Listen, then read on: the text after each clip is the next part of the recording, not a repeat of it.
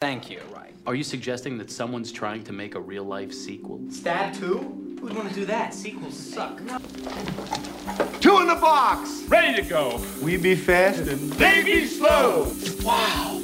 A second Super Saiyan? Second in order, perhaps, but by no means in stature. Your fight is with me now. I'll have my revenge, and Deathstalker too. Man, I can't fucking believe this. Another basement, another elevator. How can the same shit happen to the same guy twice? Oh, please. By definition alone, they're inferior films. Well, hello everyone, and welcome to another episode of Inside the Sequel. I am your host, as always. That is Chris Hurtado. I say my last name so people can stalk me and eventually defame me, and my employers will hear, and eventually I'll be out of a job, and then I'll have more free time to podcast, which means more content for all you goblins that like devour this shit. I'm so happy to be recording our last episode of the month. The highly anticipated, at least I like to think, because I have no clue how it's going to go. But today we are talking about the 1988 sequel, Caddyshack 2. And with me today, the man himself, he's all about the 80s films. He really wanted to talk about this one. I didn't even know this movie fucking existed. What?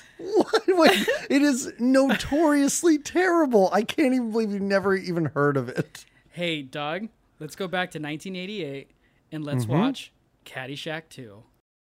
Ladies and gentlemen, let's get ready to rumble. What goes around comes around. Welcome back to Caddyshack. Hey, Ty, you're looking well. Hey, nice to see you, Vinny. Ted, whatever. Bushwood Country Club, So, you want to join old Bushwood, huh? where snobbery's a way of life. We just don't feel your Bushwood material. I want to buy Bushwood Country Club. Well, let me ask you this. Do I own it? But now its members are gonna get what they deserve. What do you think? Isn't it great? It's great, isn't it? Good God. The Shack is back. Our members will never stand for this. It's a story of high culture Woo! I was looking for a... Polygrip? No.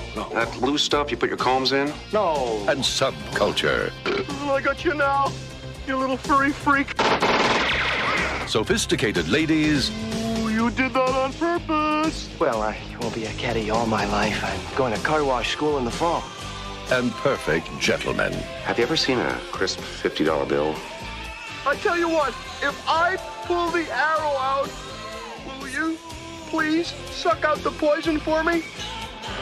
Caddyshack 2. Is there any money in it for me?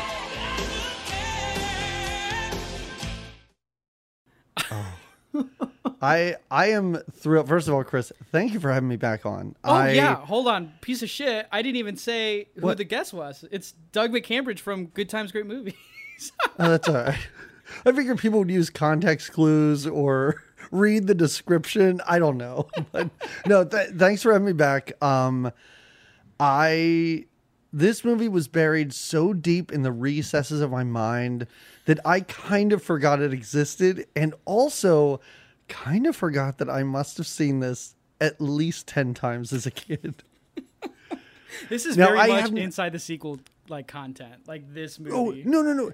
It totally is. And I am about to rag on your podcast just for a second. Please do. And possibly a guest or two, but I can only think of one example because sometimes I listen to podcasts. Again, I'm just going to use yours as an example because I can't think of any other specific examples. And I tune in and I hear somebody coming on saying, you know what's a great movie? Teenage Mutant Ninja Turtles 2. And I'm like, fuck this. I'm not listening. That's garbage. I can't believe people love this shit. And that is this movie for me.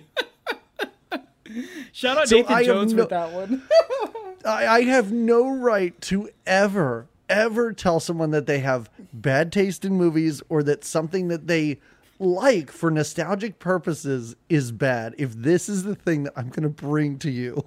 Bruh, I want you to know right now, Doug, that you are officially the guest with the lowest thermometer score film that we're talking about. Everybody knows what the Tamama meter is. Like, this is the worst regarded film.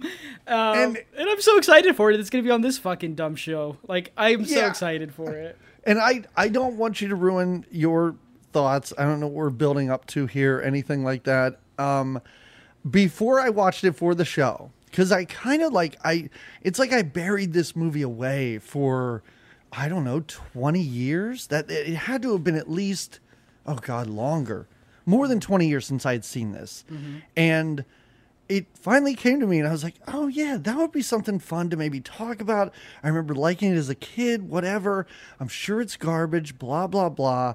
I fire this thing up on Hulu. I start watching it. First of all, I knew this film beat for beat. I don't know how many times I watched it as a kid on HBO, but nothing was surprising. I knew so much of the dialogue. I knew every scene before it happened. And I was so pleasantly surprised that it was just as good as I remembered. Dude, you said this was a sequel that you have buried in the depths of your mind that you almost forgot. Yeah, that's for me, the movie that I have that mindset with is After Porn Ends 2 with Lisa Ann on the cover. That's my sequel that I like to bury in the deep depths of my mind. And if anybody knows that movie, please talk to me so we can talk about it. I don't know. Wait. Hold on. What is this? What is this movie? So there was a series of I don't know who actually put them out. It must have been a Family Video exclusive kind of deal, because they would put out these movies called After Porn Ends, and I would rent them because the word porn was on them. And, but it wasn't about porn. I think it's about throwing shade at the business and the girls and men coming out about how shitty it was. So yeah, it was pretty detrimental to me as a adolescent and an adult. So you would watch documentaries on porn? Adult films are really becoming tasteful on film Twitter now, and on Letterboxd. Yeah, you can Letterboxd now you can start tallying them. Yeah, I think was it Vinegar Syndrome put out a 4K of Sex World? Sex World, go on a spree. Sex World, come here with me. I was like, what universe am I living in right now? A great one. I can't wait to buy it during the Black Friday sale.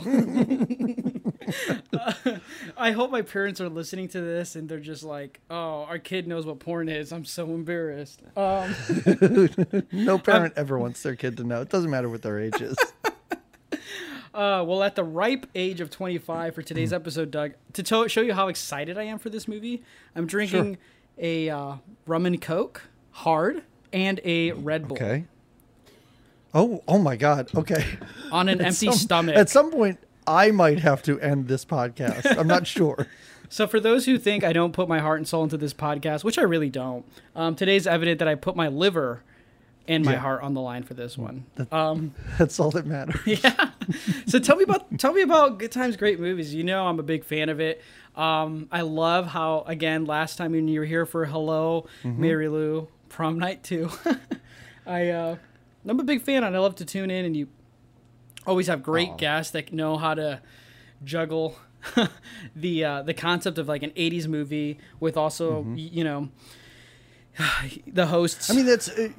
First of all, that's really nice of you to say. We're an 80s movie podcast, and we kind of just, take the piss out of movies from the 80s, whether we like them or not. We can, kick around movies that are legitimately great.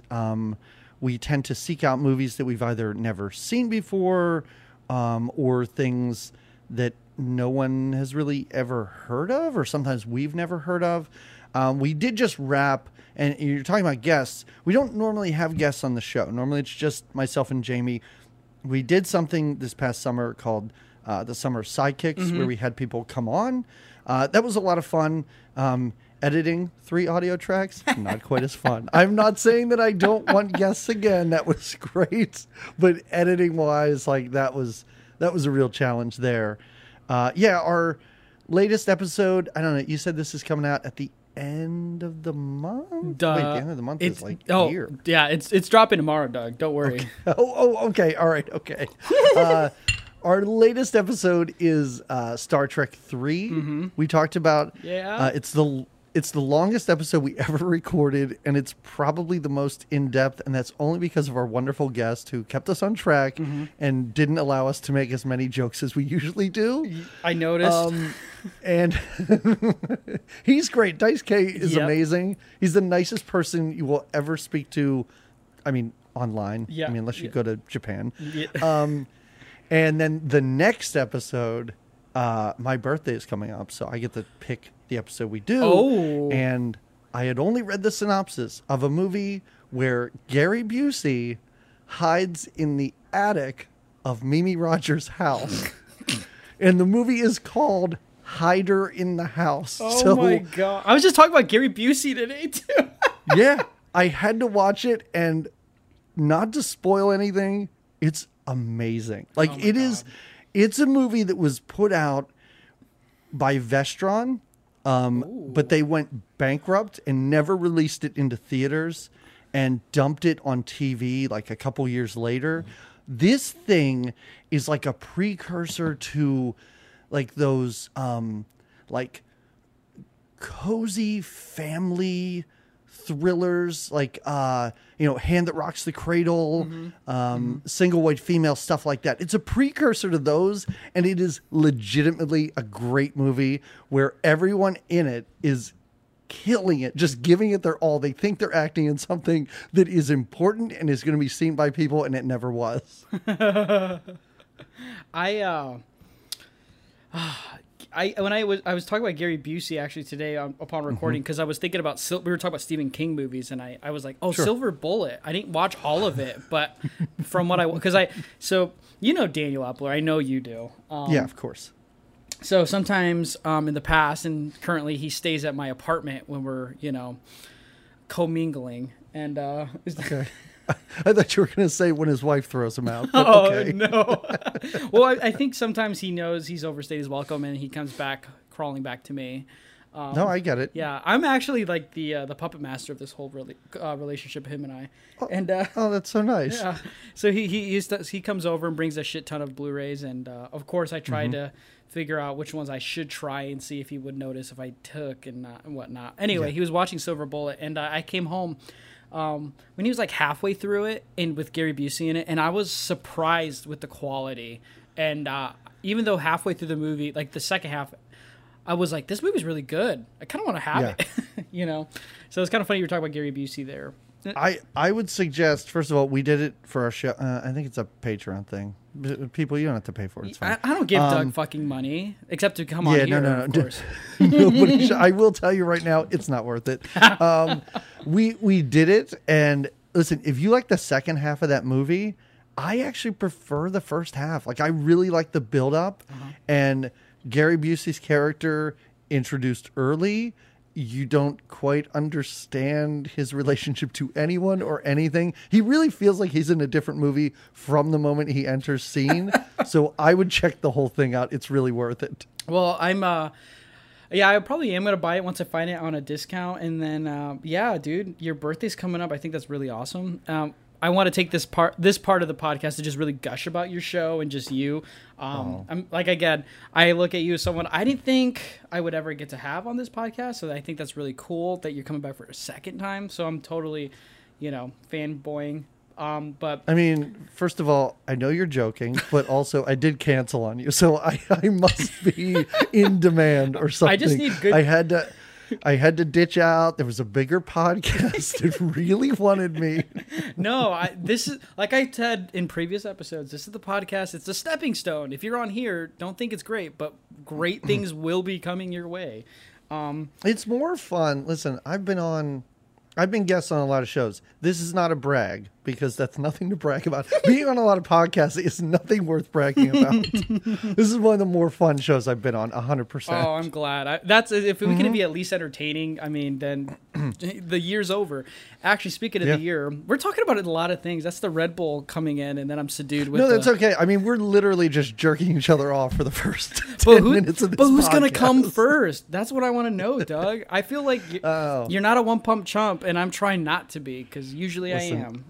I don't know where you're getting your information. Clearly not from anyone I've dated or my wife. Oh, that's great. But believe it or not, Doug, and you should feel special. Oh, I do. Don't worry about it. For what reason? I'm not sure. Well, upon the airing of this episode, we have completed a whole year of Inside the Sequel. Yeah, we're at a year. Isn't that crazy? And, dude, you're doing this like every week. I couldn't even imagine. Like I have a hard time watching 2 movies a month for my stupid show. Like that is challenging for me. And you're bringing on guests each and every time.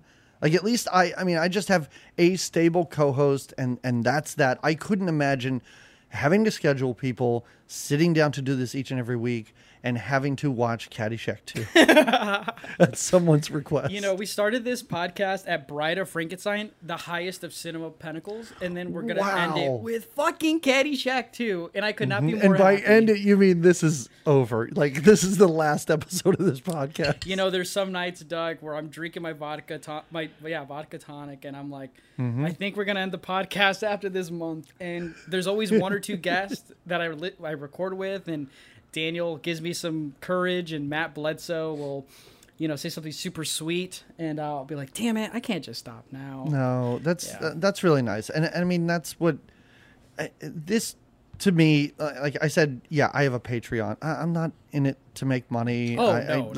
It's just a hobby, and it's like professional athletes say, like when it's no longer fun, I'm gonna hang it up. But as long as I keep enjoying this. I don't care how few people are listening. I don't care if the numbers go all the way down. They were all the way down when I started, and it was super fun then. So I'm just going to keep doing that. Yeah, no, I'm glad you did because you've saved me a lot of money, Doug, with your episode. Because, how the hell else am I going to disparage which Scream Factory releases to buy or not without listening to your podcast? Like, when you... That's a good point. That's a good point. Also, don't buy a lot of them. They're very expensive. Oh, I know. I only buy secondhand. I'm the sniper of my group of friends where we buy Blu-rays. Yeah, I was going to buy Spellbinder, and I listened to your podcast. I put it down, and I kind of wanted to go back to buy it after listening to that Spellbinder episode you put out. Yeah, with Lauren Cannon. Yeah, good episode. That was you should buy it. I mean, Laura was nice enough to gift it to me because I went on. I think it was Kino. Like Kino put it out, and I went on. I had it in my stupid cart, and I was like, and I do not think that people listen to our episode. Like, I really don't. Like, I get the numbers. I know that people listen, but I never feel like there's any sort of impact. So I had this stupid movie in my cart. We record the episode. I put it out. I'm finally like, you know what? I'm going to pull the trigger. I'm just going to get it, not wait for a sale. I go on. It's totally sold out. And I was like, what the fuck's going on? And then it arrives in the mail. Laura was nice enough to buy it and send it to me, which was really great of her. But yeah, it's sold out through Kino, so now it's pretty expensive. Yeah, I know. I didn't know that at the time, Doug. And then when I went back, it was gone at our vintage stock or whatever. So, but like I said, I love listening to your podcast, and I was going to keep it secret until we recorded. Daisuke Beppu, I really like that guy a lot. When I was really getting into just like my early days of degenerate YouTubing, he was one of the guys I looked up to a lot, and I was fortunate enough to talk to him personally, like through one-on-one chats and stuff. And okay, he's a really great guy, and he gave me some advice, and maybe I didn't take all of it, which is explaining why I'm here now. But I love his YouTube channel, and I love what he's done. And when I saw that you had him on, I was like, "Oh, dude." This is this is gonna be a good episode, and it was a good episode. Yeah, he's just the most kind, sincere person. I mean, and I'm not saying that that's rare. Those people are out there, but maybe not in the circles that I run in. and it's just so refreshing, and he's so nice. And I met him through Aaron West. We were on an episode of Criterion Now together. Yeah. And that's when I first got a chance to talk to him. And I was like, I gotta figure out some way to talk to this guy more often. Yeah, I'd be more bitter towards Criterion if I didn't respect Daisuke, because he's always the one that kind of brings me back, and you know, when he talks about just that label and those films, it reminds me like why we kind of get into the things we do, because it's for the love of the film and clear cases with the awesome release, you know. Yeah. No, I 100% agree. I feel the same way. Yeah, and if Daisuke's listening, which I highly doubt, if he is though, I'm still not going to buy that Criterion 4K of Citizen Kane. That still makes me want to vomit that release is coming out, but that's just me. No, is it just the idea of the release, or is it that giant K on the cover? What is it? It's a mix of both. Okay, right. For me, it's the K on the cover. Like, if that doesn't change, I'm not going to buy it. Even if it does, I'm not sure I need it. I already have it in Blu-ray. I'm fine. it's just I don't know, Doug. You catch my energy when it comes to things like this, and which I've been holding it in. Criterion putting out a 4K, and their first 4K is Citizen Kane. I just want to barf. It's just like too cliche. It's just too on the nose. It's just like people were pissed that Godzilla, the Showa era, came out on Spy Number 1000, which I thought was the perfect release. It's the best release Criterion's ever done. And people were mad that it wasn't Citizen Kane. And then you get the first 4K of Criterion being Citizen Kane. It's just like, okay, well, what else would it have been, I guess, you know? Wow, big whoop. Yeah, I get it. Like, I feel like, I don't know, people get so wrapped up in these even number releases and everything like that, and I do find it kind of funny sometimes when Criterion just releases I feel like, Doug, when I get older and mature, I'm going to be like you, so when you tell me these things at your age, I get really excited. Oh, okay, yeah. No, I enjoy it sometimes when Criterion kind of like, I'm not saying like punks their own fans and stuff like that, but just releases something you've never heard of, never thought they'd do, and you're like, what? This is release 300? Like, I don't quite understand what you're doing here. It feels so on the nose, but it almost feels like they couldn't do anything other than that. Like, it would have been a crazy insult to all these people that are so wrapped up if they didn't do that. So I understand it. I'm not going to be first in line to get it. I can't imagine the price point. I'm sure it's going to be this ridiculously big box with like 5 discs in it or something. I don't even know. Maybe the specs are out. Maybe I just don't care enough to even learn. It better come in with a 1-year subscription to Netflix and a physical copy of Mank included in it. Also, I'm going to be rioting. Right. That's what everybody wants to watch is Mank. Well, I mean, it only makes sense, right? I mean, well, what was that documentary, or not documentary? The film about Orson Welles, like F His Life. It had some.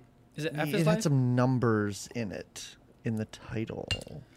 It had something to do with Citizen Kane. Never mind. I sound like an idiot now. Do you think we know film knowledge on this podcast, Doug? This is not the place for it. I mean, we house exclusively Arrow releases on here. And I will say Arrow release does kind of, fumble the bag, so to speak, for my cool hip friends who listen to this podcast, because they put out things like 12 Monkeys and like standard Blu-ray, standard movies that come out on Blu-ray. They get them on like a really pristine, like Pitch Black out of a 4K or a 4K release from Arrow, and I love Pitch Black, but my God, it does not need an Arrow 4K.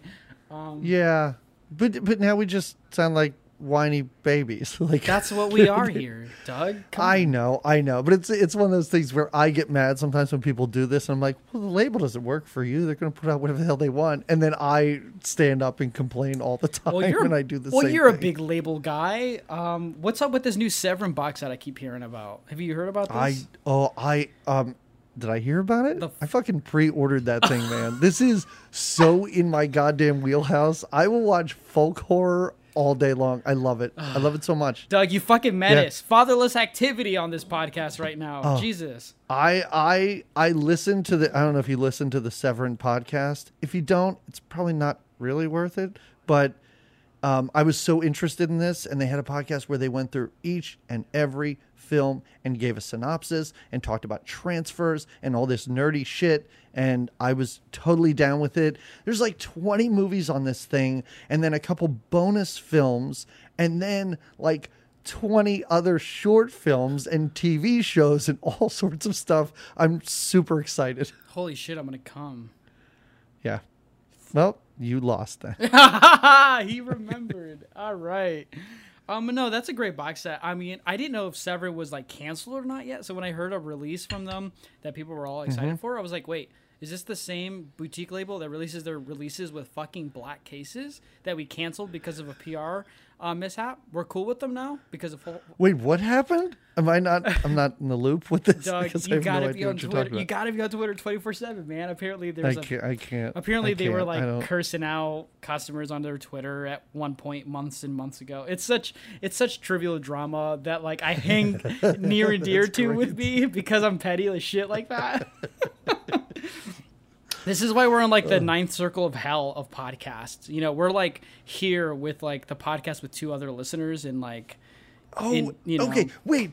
Was it their Twitter where they were like, no, we're not going to release that shit? Like, yeah, they got like, people up we'll in release arms. whatever we want to. Sometimes we release crap, but you assholes buy it or something. Yeah, like it was really funny. It was very it was very inside the sequel energy. But like the hype was to get mad, so I just joined the hype of getting mad for no reason. Oh yeah.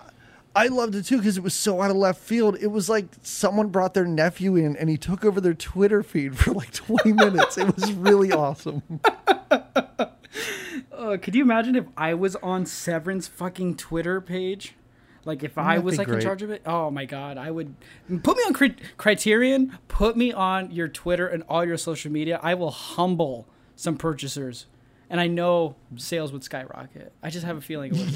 Yes, I'm sure. I'm sure you're going to get a call tomorrow from Criterion. Could you imagine? They're like, what's on your resume? Well, I talked about Caddyshack 2 from 1988. Yeah. I think that would be a great Spine 1500 release, if that's cool. Doug, I cannot begin to tell you how like humbling, but also like just like how like crazy this watch was for me, because as someone who grew this. Oh yeah, go ahead. This is coming from a boy who grew up in Northern Illinois, an hour and a half from Chicago, who saw Ghostbusters in Millennium Park in Chicago, rode the L train. He romanticizes Chicago as his city, even though he never technically lived in it. Harold Ramis is a god amongst men in cinema. Sure. And then I watched Caddyshack 2, which he fucking wrote, and God rest his soul. I could not believe that. I would have bet real money that he had nothing to do with this. And when his name came up as written by, I was floored. Because again, I knew what I was in store for. That was shocking to me. Doug, this movie has a 4% on Rotten Tomatoes. I can't even believe, I don't know. By playing the averages, it should be above 10. Like I'm so surprised. And here's what I want to say. And this will make I don't want to say. I think love is a strong word for this movie. No, don't say the L word. This is going to make my acceptance or tolerance for this movie even stranger. I was probably, I don't know, what are we saying, 88? I was about 10 years old. My mom took me to see this in the theater. I don't remember the experience. I don't remember what her reaction was afterwards, but I know I saw it in the theater. And then the next year I saw it on HBO. And back then what HBO would do, and I'm just imagining this is what they did, I have no idea. They would just buy packages of like 20 movies over the summer and just play those 20 movies in a loop. So I must have watched this movie at least 10 to 12 times during a single summer. And then it just went away. It just went away. I never thought about it again. I never saw it. And in the meantime, I mean, we're talking about late 80s that I saw this for the first time. I had never seen the original. Oh my God. I knew the hype around it. I knew what a big deal it was. I didn't see it till I was in college. And I remember watching it and just going, this is what everybody thinks is one of the funniest movies. I hate the original Caddyshack. I don't find anything in it amusing. Bill Murray's fine, not great, but I really don't like the original Caddyshack. And I think this movie messed me up and just ruined my ability to enjoy the original. This is the most fucked up story I've ever. I can't watch Caddyshack now. I've tried to watch it 3 times. I hate it. Oh my God. You hate Baby Ruth too, probably, right? Yep, Yeah, definitely. yeah. It's not a funny joke. I'm like, this is not funny, you idiots. Oh my this isn't funny. Jackie Mason, he's funny. Okay, so again, it's a little boy who romanticizes Chicago. Bill Murray is like a god, to me. Like seeing him at like Cubs, at Wrigley Field, at Soldier Field, just Bill Murray. The day something bad ever happens to him is the day I cry the whole day. Right. Because like No. I love him to death. And Now, I do want to get one thing out of the way before we get too deep into this movie. I thought this as a kid, and I still think it now. Dan Aykroyd is the worst fucking part of this movie. He is terrible. Okay. You didn't even need that. You I read don't know my what notes. You read my voice notes. he's doing. It's awful. Like his quote unquote performance is insane and has no place in the rest of this movie. That's a good point to probably start with this movie because Dan Aykroyd, let's talk about him real quick. I have never found Dan Aykroyd funny, whether it's Ghostbusters, fucking Caddyshack 2, which I didn't know he was in until he showed up, and I could have done his part better than him. Like more than halfway through the movie, Dan Aykroyd shows up. Yeah, it's like it's mildly offensive to an extent, not to like not mildly offensive to like a certain group of people, but just like to film in general, it's mildly offensive.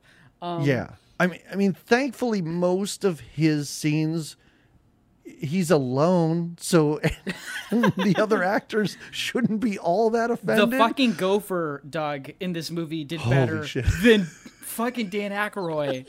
Dan Aykroyd, for me. The gopher that wants to fuck a poodle at the end of this movie? That's the closest we got to any sort of sexual tension in this movie, compared to the... We don't need sexual attention. We don't need... Listen, for some reason, Diane Cannon is all over Jackie Mason. It makes no sense. Yeah, I'm glad you pointed that out. So Caddyshack 1, real quick though, Caddyshack 1, I wondered, because like people are wondering, we're talking about Caddyshack 2, but people want to probably hear a little bit about Caddyshack, the first one, because oddly enough, this movie's iconic. For whatever reason, I've seen this movie like 4 or 5 times too. And every time I watch it, Doug, for the life of me, I put myself in the mindset of someone in the early 80s, big on SNL and Chevy Chase and these National Lampoon films. I still cannot for the life of me understand why this movie is so goddamn iconic to people. Yeah. I cannot.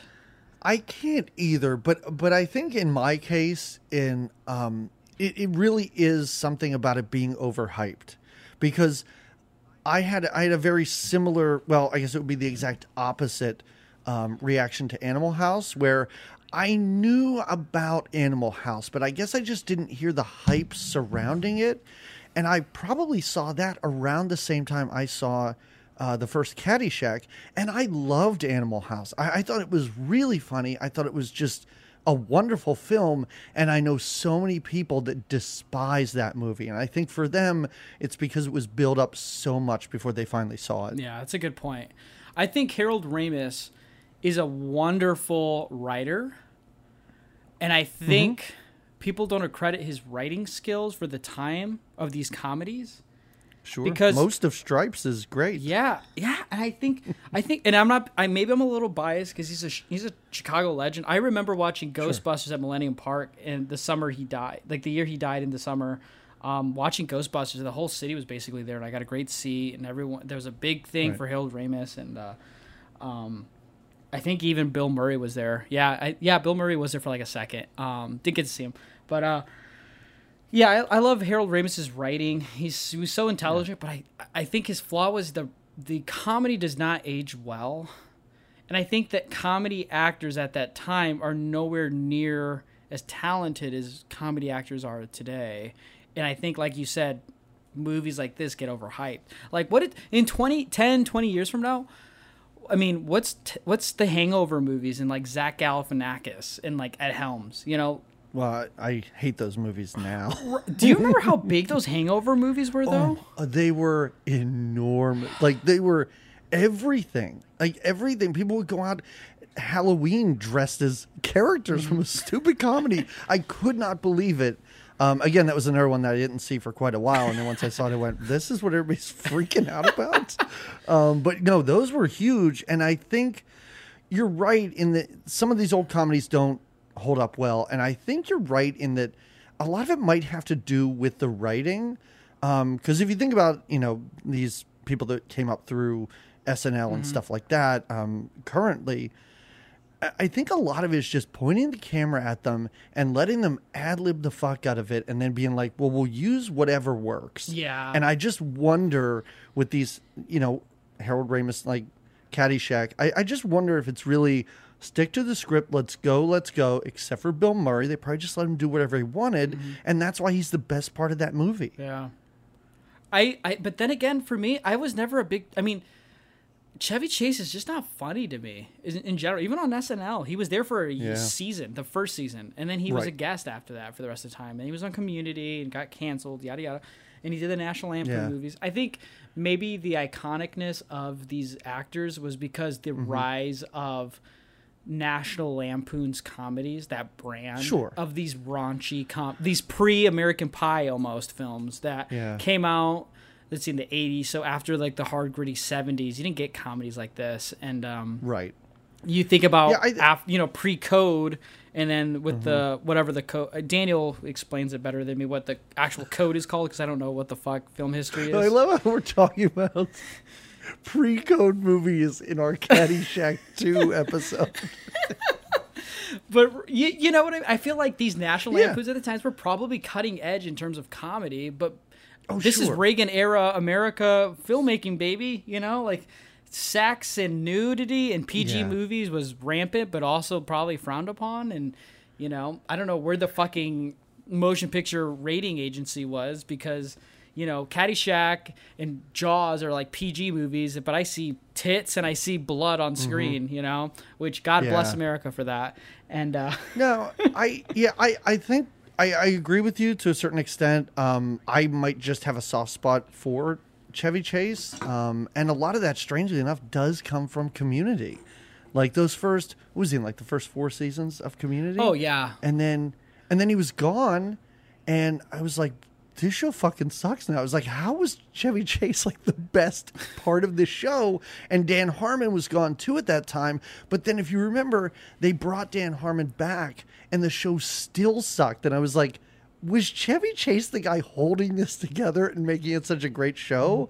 I also, I'm a big fan of the Norm Macdonald movie Dirty Work, where Chevy Chase is in it. And he's fantastic as that doctor. So great. I will say Chevy Chase, the best movie he's been in for me that I really enjoyed was Fletch. I watched Fletch so much as a kid. Oh, yeah. Mm-hmm. And I think it's also because, like, pop culture references, you know, he was so aware with that. Sure. Oh, yeah, definitely. And I mean, you know, Christmas Vacation makes the rounds every year, blah, blah, blah. Oh, you're a Christmas Vacation guy. I'm not a Christmas Vacation guy. I can watch it. It's not something I need to watch every year, but it's there, and it's one of those... it's one of those Christmas comedies that I can tolerate. Like, I can turn it on. It doesn't upset me, but I know how many people just know him from that. Oh, weird. Yeah. Weird. Huh. You see, Christmas Vacation for me is like with Prancer and like Miracle on 34th Street, where it's like, if I like have nothing to watch and it's December and I've watched all the good shit, then I'll put those on. I'll Russian roulette it. All right, so you've already watched Home Alone 1 and 2, and you're like, okay, fine, I'll watch Christmas Vacation. I've even gone through the fucking Polar Express, and Oof, no. Yeah. I saw a preview for that, and I went, this looks terrifying. I'm not watching this movie ever. Yeah, those movies are like the circle of hell for me. But yeah, the first Caddyshack, like you said, it feels like a collection of comedy skit bits thrown together in a movie, and then you show a sex scene or two, and then Roger Dangerfield says something kind of funny, but it's not Rodney. Rodney, sorry. Yeah, that's all right. He doesn't say anything too funny for me in the movie. No, and I looked it up because I was like, I can't be alone in not liking this movie. And it really was panned when it came out. Like, critics did not like it at the time, and they criticized the movie for having a plot that made no sense and just random scenes inserted. Oh, weird. And even Harold Ramis, it was years after the fact, and he's like, everyone loves this movie. He's like, when I watch it, I just see all the mistakes I made as a young writer and things like that. But it's just one of those things that has just built a cult following over time. That's a good way to put it. A cult following. Yeah. Yeah. I think a rabid cult following, though. It's almost like a 80s staple, but it's also that's a good way to put that. Because Caddyshack for me isn't that funny, but it does have like those like weird movie moments, like the "While We're Waiting" or the "It's in the Hole," you know. Oh yeah, well the "While We're Waiting" thing is great because what's his name? I can't think of the guy's name. Mary Tyler Moore, the actor. I mean, he's fantastic. He and Bill Murray are great in an otherwise, terrible movie in my opinion. And also the fact that meme is everywhere now. I love it. It's weird. I send it to Criterion all the time when they're not making their announcements on the 15th. But with Caddyshack 2, I will tell you, Doug, I watched it for the first time and I watched it and I saw the rating and I was like, nah, it's not this bad.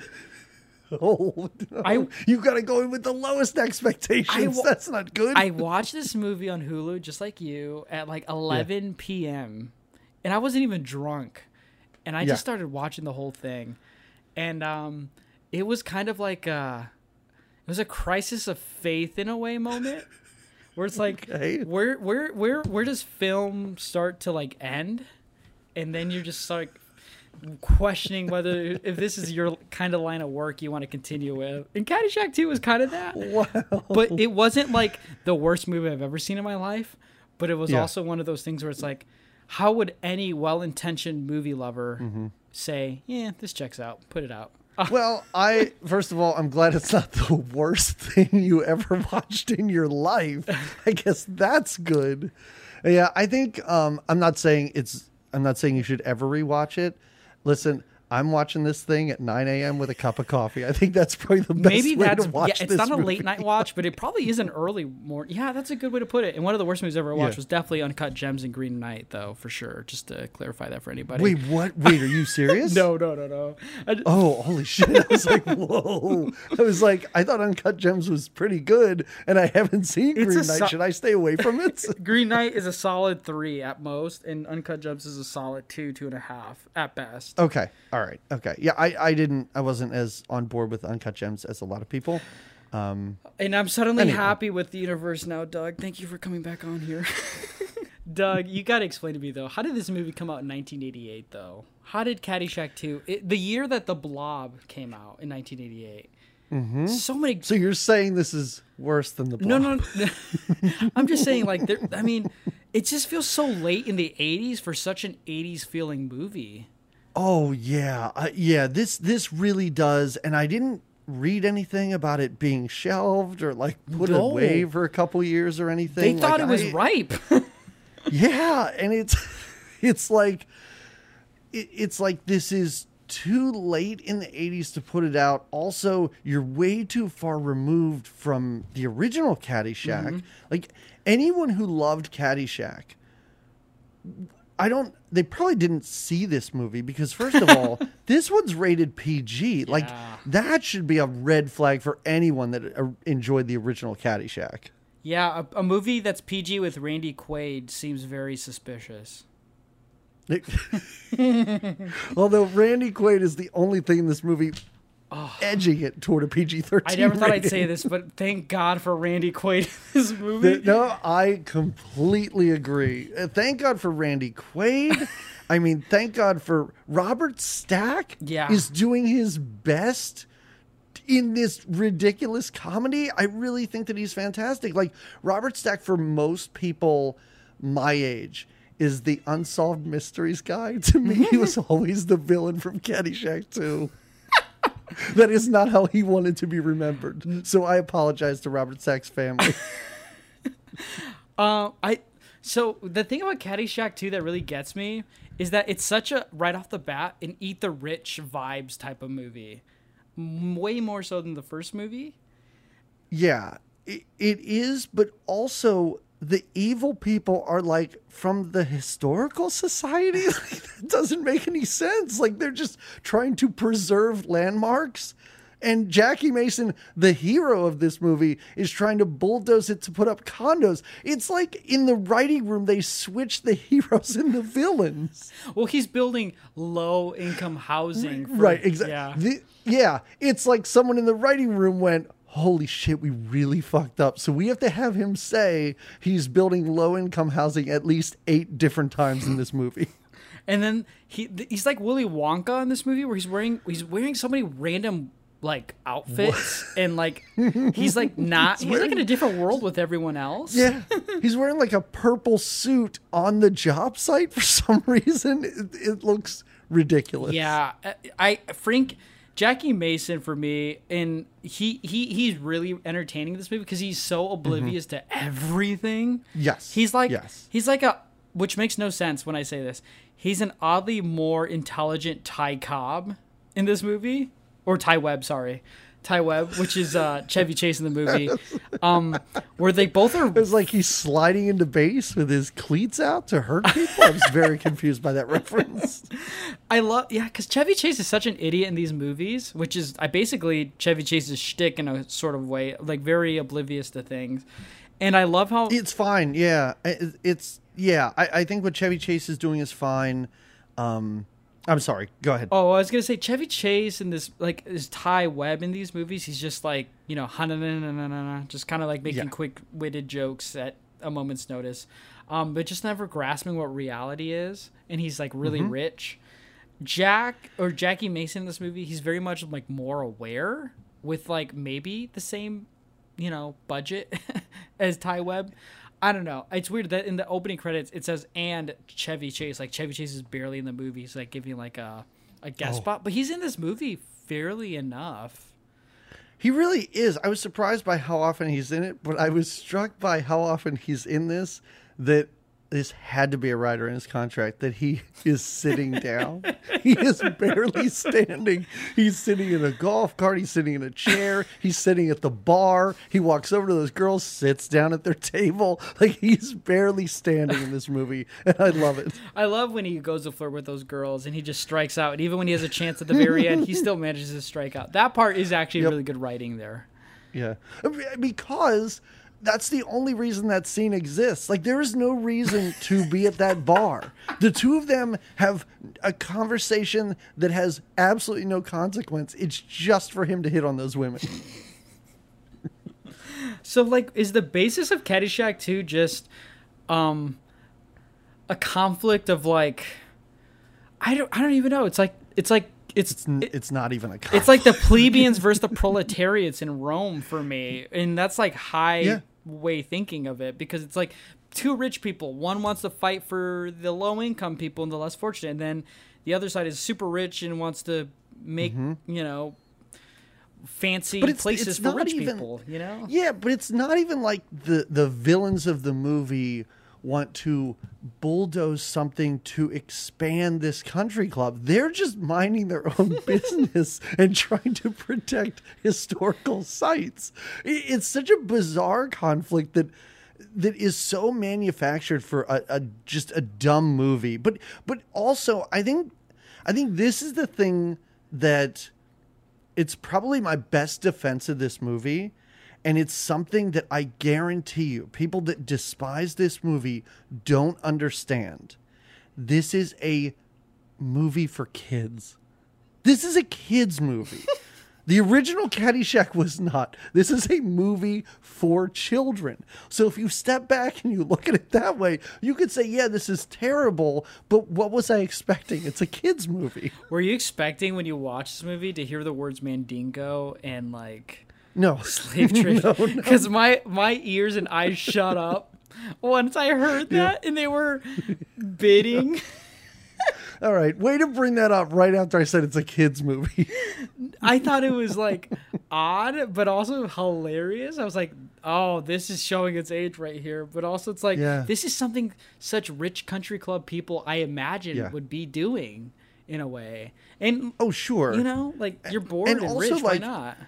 Right. I mean, that's what, I don't know. One of them, maybe it's China Phillips. I don't know. One of them even says that, like, this is what I think it's Diane Cannon, who's like, well, this is a bunch of rich people and this is what they do to pretend that they're giving back. They spend a couple $100 and, you know, you make them do menial chores at your house and the money goes to charity and it makes all their shitty behavior worth it then, you know, excuses all that stuff. Right. Yeah, no, that was something. And then in this movie, there's even like the lamest of subplots, which is Jackie Mason's daughter like wants to join a country club, and they have this huge blowout fight like 2/3 of the way through this movie. I'm like, that all could have been avoided. Like, you're both overreacting to a ridiculous degree, and then at the end, she's just kind of like, you know what, Dad? They are jerks. Like, wow, that was a great way to resolve that. Well, yeah, I think it's because she was like gonna go to college and join a sorority with Robert Stack's daughter. China Phillips from the group Wilson Phillips. And this movie is a little all over the place with the subplots, but like the main plot of this movie is driven home, and that's where the entertainment is. It's just Jackie Mason and Robert Stack just butting heads constantly because they both are wealthy, but Jackie Mason, he can take a hint, but he's not taking it because he's equally wealthy. He's so pig-headed too. Like, halfway through this movie, I have forgotten that he's building houses. I have forgotten about the historical society. Like, none of that stuff is ever brought up or referenced again. Even what's her name? She played the bailiff on Night Court, and she's like working the construction site with him. Like, she just leaves halfway through this movie. Like, she is the voice of reason at the beginning of this movie, and then she's just totally gone. Just like Paul Bartel is totally gone halfway through this movie, and I just don't know why. There's no connection between what's happening at the beginning and what happens at the end, other than the most flimsy of, you know, sort of, I don't even want to call it a plot. It's barely a plot. You're right. This is a kid's movie because it's fun and entertaining with random spurt moments of humor. Yeah. Did you ever think, and I'm not trying to sell you on this movie, did you ever think in your life you would see a piece of cinema where Randy Quaid gives Robert Stack a wedgie? Did you ever think you would see that? I did laugh at that because I'm like, there's no fucking way in hell that this is actually going to happen on the golf course. And it does. And just this elderly Robert Stack jumping up in the air while he gets a wedgie and like hobbling away. And it's on a fucking Looney Tunes so golf endearing. course. Right. Yes. And also, here's a question I have. I have not watched the new Space Jam movie, but does this movie take place in that same universe because of the 18th hole and how it's just all Warner Brothers characters? Okay, someone who watched Space Jam 2, I think the plot starts a lot better in Caddyshack 2 versus Space Jam 2. Wow. Okay. All right. Okay. If anybody out there, like if anyone that's like screen captured all the people in the stands in the background and all that, I see it everywhere. If you see Randy Quaid or Robert Stack, can you please let me know? Like, I may actually kind of watch that movie then. Dude, Space Jam 2, I can't wait to cover it, but I don't have a brave soul who wants to step up and talk about it with me. Can you believe that? I don't. Yeah, I kind of can. I don't know. But Caddyshack 2 really is a religious experience, and it has these. I'm glad it did something to you. There were times where I was chuckling, like how we are tonight, where I'm like, you know, that's kind of funny, you know. I think the plot is a lot more digestible in this movie than the first one. The first one, if you ask me what it's about a horny caddy and like a golf tournament of sorts, you know, and Bill Murray trying to kill a gopher. That's about it for Caddyshack for me. But in this movie, I know what's like the plot and I know what's trying to be said and done. Sure. It's just done in like the most in biblical proportions of like, you know, poorly executed ways of what the main plot is. I still understand that, and I actually prefer that more than Caddyshack's random, like you said, comedy bit moments that don't go together. I agree. I mean, this is stupid. I mean, there's no doubt it's stupid, but I found it charming. I found parts of it endearing. I don't think anyone in here at all, I mean, other than Chevy Chase, I don't think anyone is just cashing a paycheck. They all kind of seem to be in this. Like, they kind of seem to be. Randy Quaid is having too much fun in this movie. Yes. Holy shit, when Randy Quaid puts on pads and it's like, oh my God, ice hockey hole. And all this random nonsense was punctuated at the end when they finally win the tournament. And I noticed that there have to be at least 8 people dressed up as giant golf balls in the background, just jumping around. It's pointless nonsense that I really, really enjoyed. Yeah, I love his scene with the attorneys, Randy Quaid as an attorney, first of all. And he's just like threatening them the whole movie. There's just so many good moments. I think this movie, like, it definitely does what the sequel does, where it's like it replaces actors with different actors that are similar in looks and style. Yes. Strangely enough, I would have bet that Jonathan Silverman was in the first Caddyshack. Right? Yeah. I mean, he's just the same caddy character, just transplanted 8 years into the future. And even on watching this, I was like, is that the same character from the first one? Is he still just a caddy at this place? But he doesn't get laid in this one like in the first movie. No. This is PG. The only thing getting laid is an animatronic gopher. And it's a horny one, and it talks more too, right? Yeah, I don't know that they're actual words. And it's Frank Welker doing the voice. This is such a strange movie. I saw that this movie, I know they're 8 years apart, but the original Caddyshack cost, I think it was $5 million.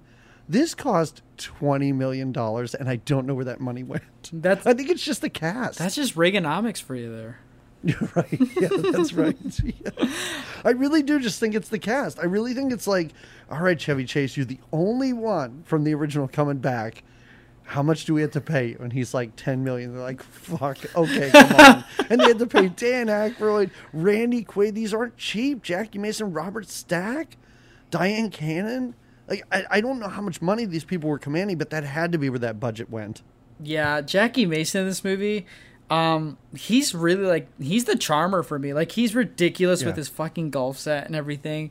But like, it's set up like a battle of the sexes. It's like a battle of the riches in a way, you know? And it's kind of an interesting premise you don't see in a lot of movies, you know? It's bizarre that he is such a goof in this movie, and like I said earlier, it is like they just turned the camera on him and was just like, I don't know, mumble a bunch of nonsense and dance around.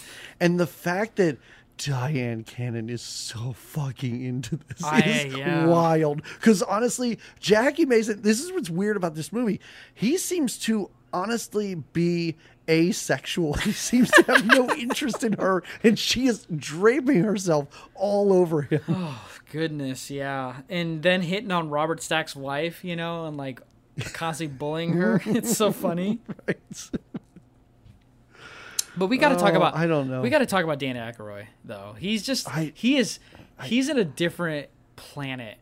And I mean, no way in hell someone was like, hey, Dan, just do this voice the whole time. It's going to be great. Right. Don't worry about it.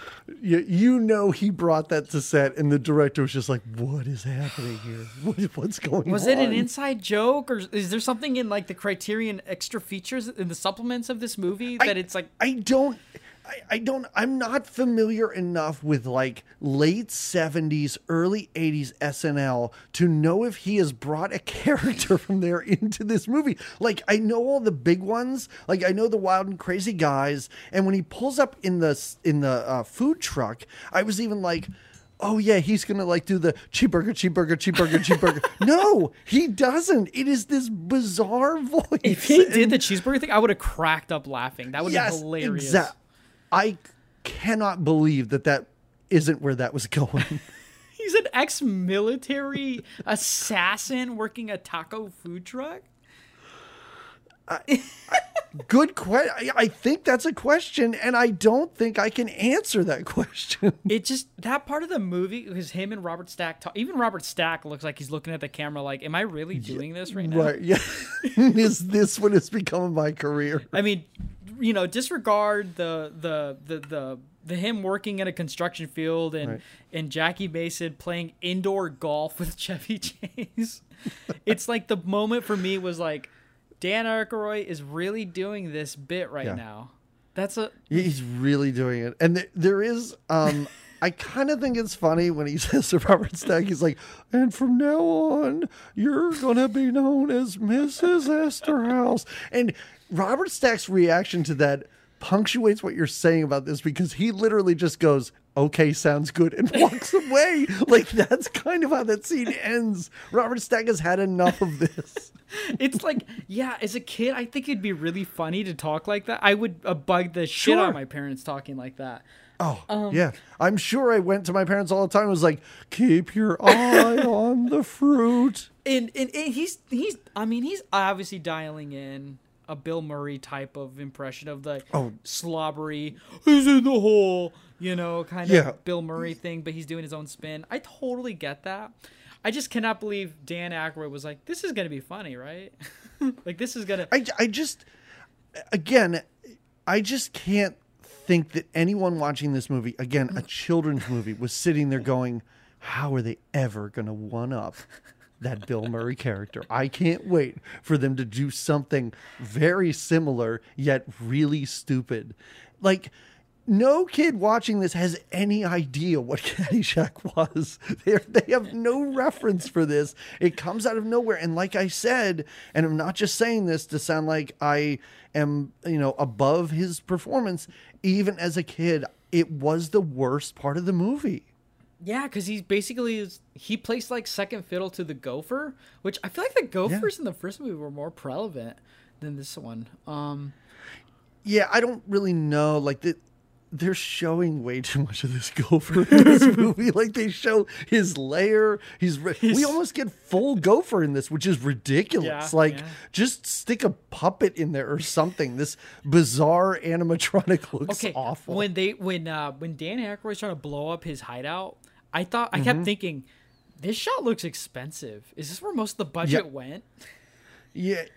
It may have been. What I was thinking is, does no one at this country club hear this right now? Like, is no one concerned? I will say I really enjoyed the golf, because both movies have like an end of the movie golf competition with like stakes on the line. I really enjoyed it in this movie because it's Jackie Mason and the caddy that's dating his daughter in a way, and I really enjoy it. I think it's funny, and it feels like the golfing is at center. I'm not even a big golf fan, but like it felt like the golf itself was in center stage. This movie has more golfing than the first movie as well, I feel like, And I love how Chevy Chase introduces the tournament. He goes like, all right, I'm going home. See you. He literally just leaves. That really was. That was like Robert Stack in that scene. That I guarantee you, that was Chevy Chase's last day on set, and that was probably real. When he looks at his wrist, he's not wearing a watch. That's a recurring joke, and he goes, I got a thing, and walks out of this movie.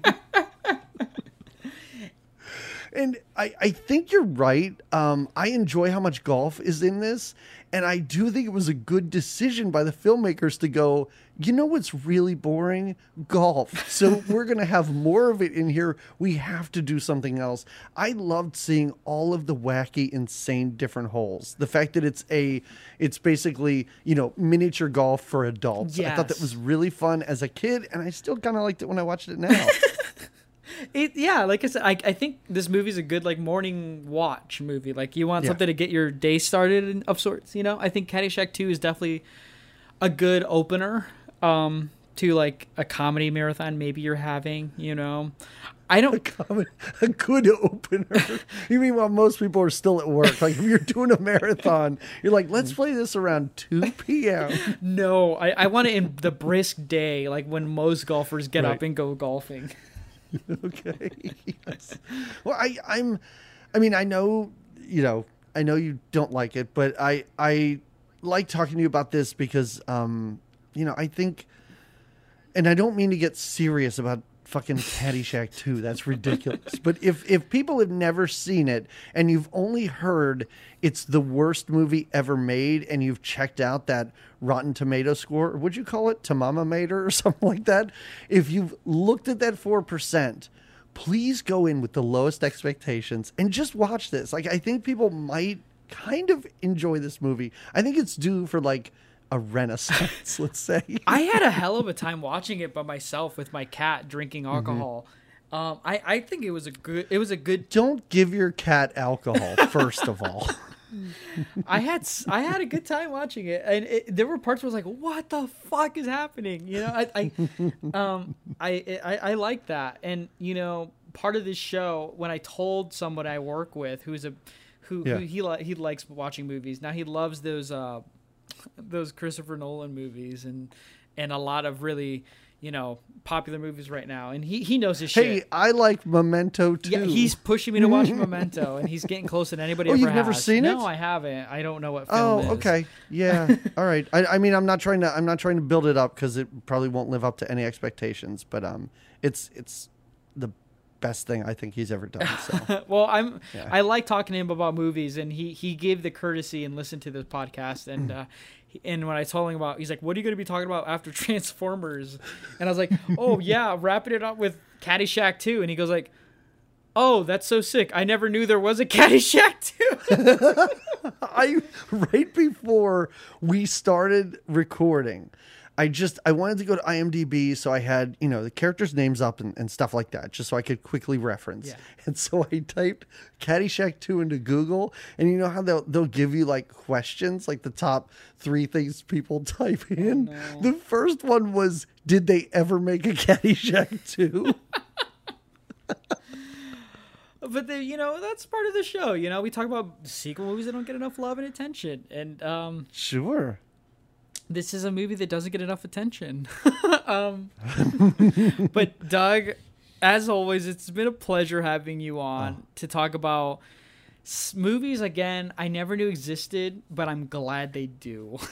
I'm really happy, and I mean I'm not demanding to come back on, but I really feel like I have to bring something big next time. Like I feel like this really, Hello, Mary Lou, Prom Night 2, great movie, super fun.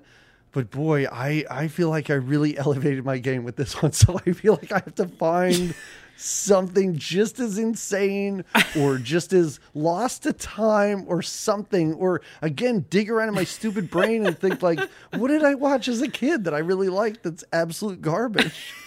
That's what I look for with Gas, Doug. And that's why I remember thinking before recording, like when I woke up this morning, I was like, how the fuck do I talk about Caddyshack 2? And here I am over an hour in talking about this with you. And it's been a pleasure. It's been an honor.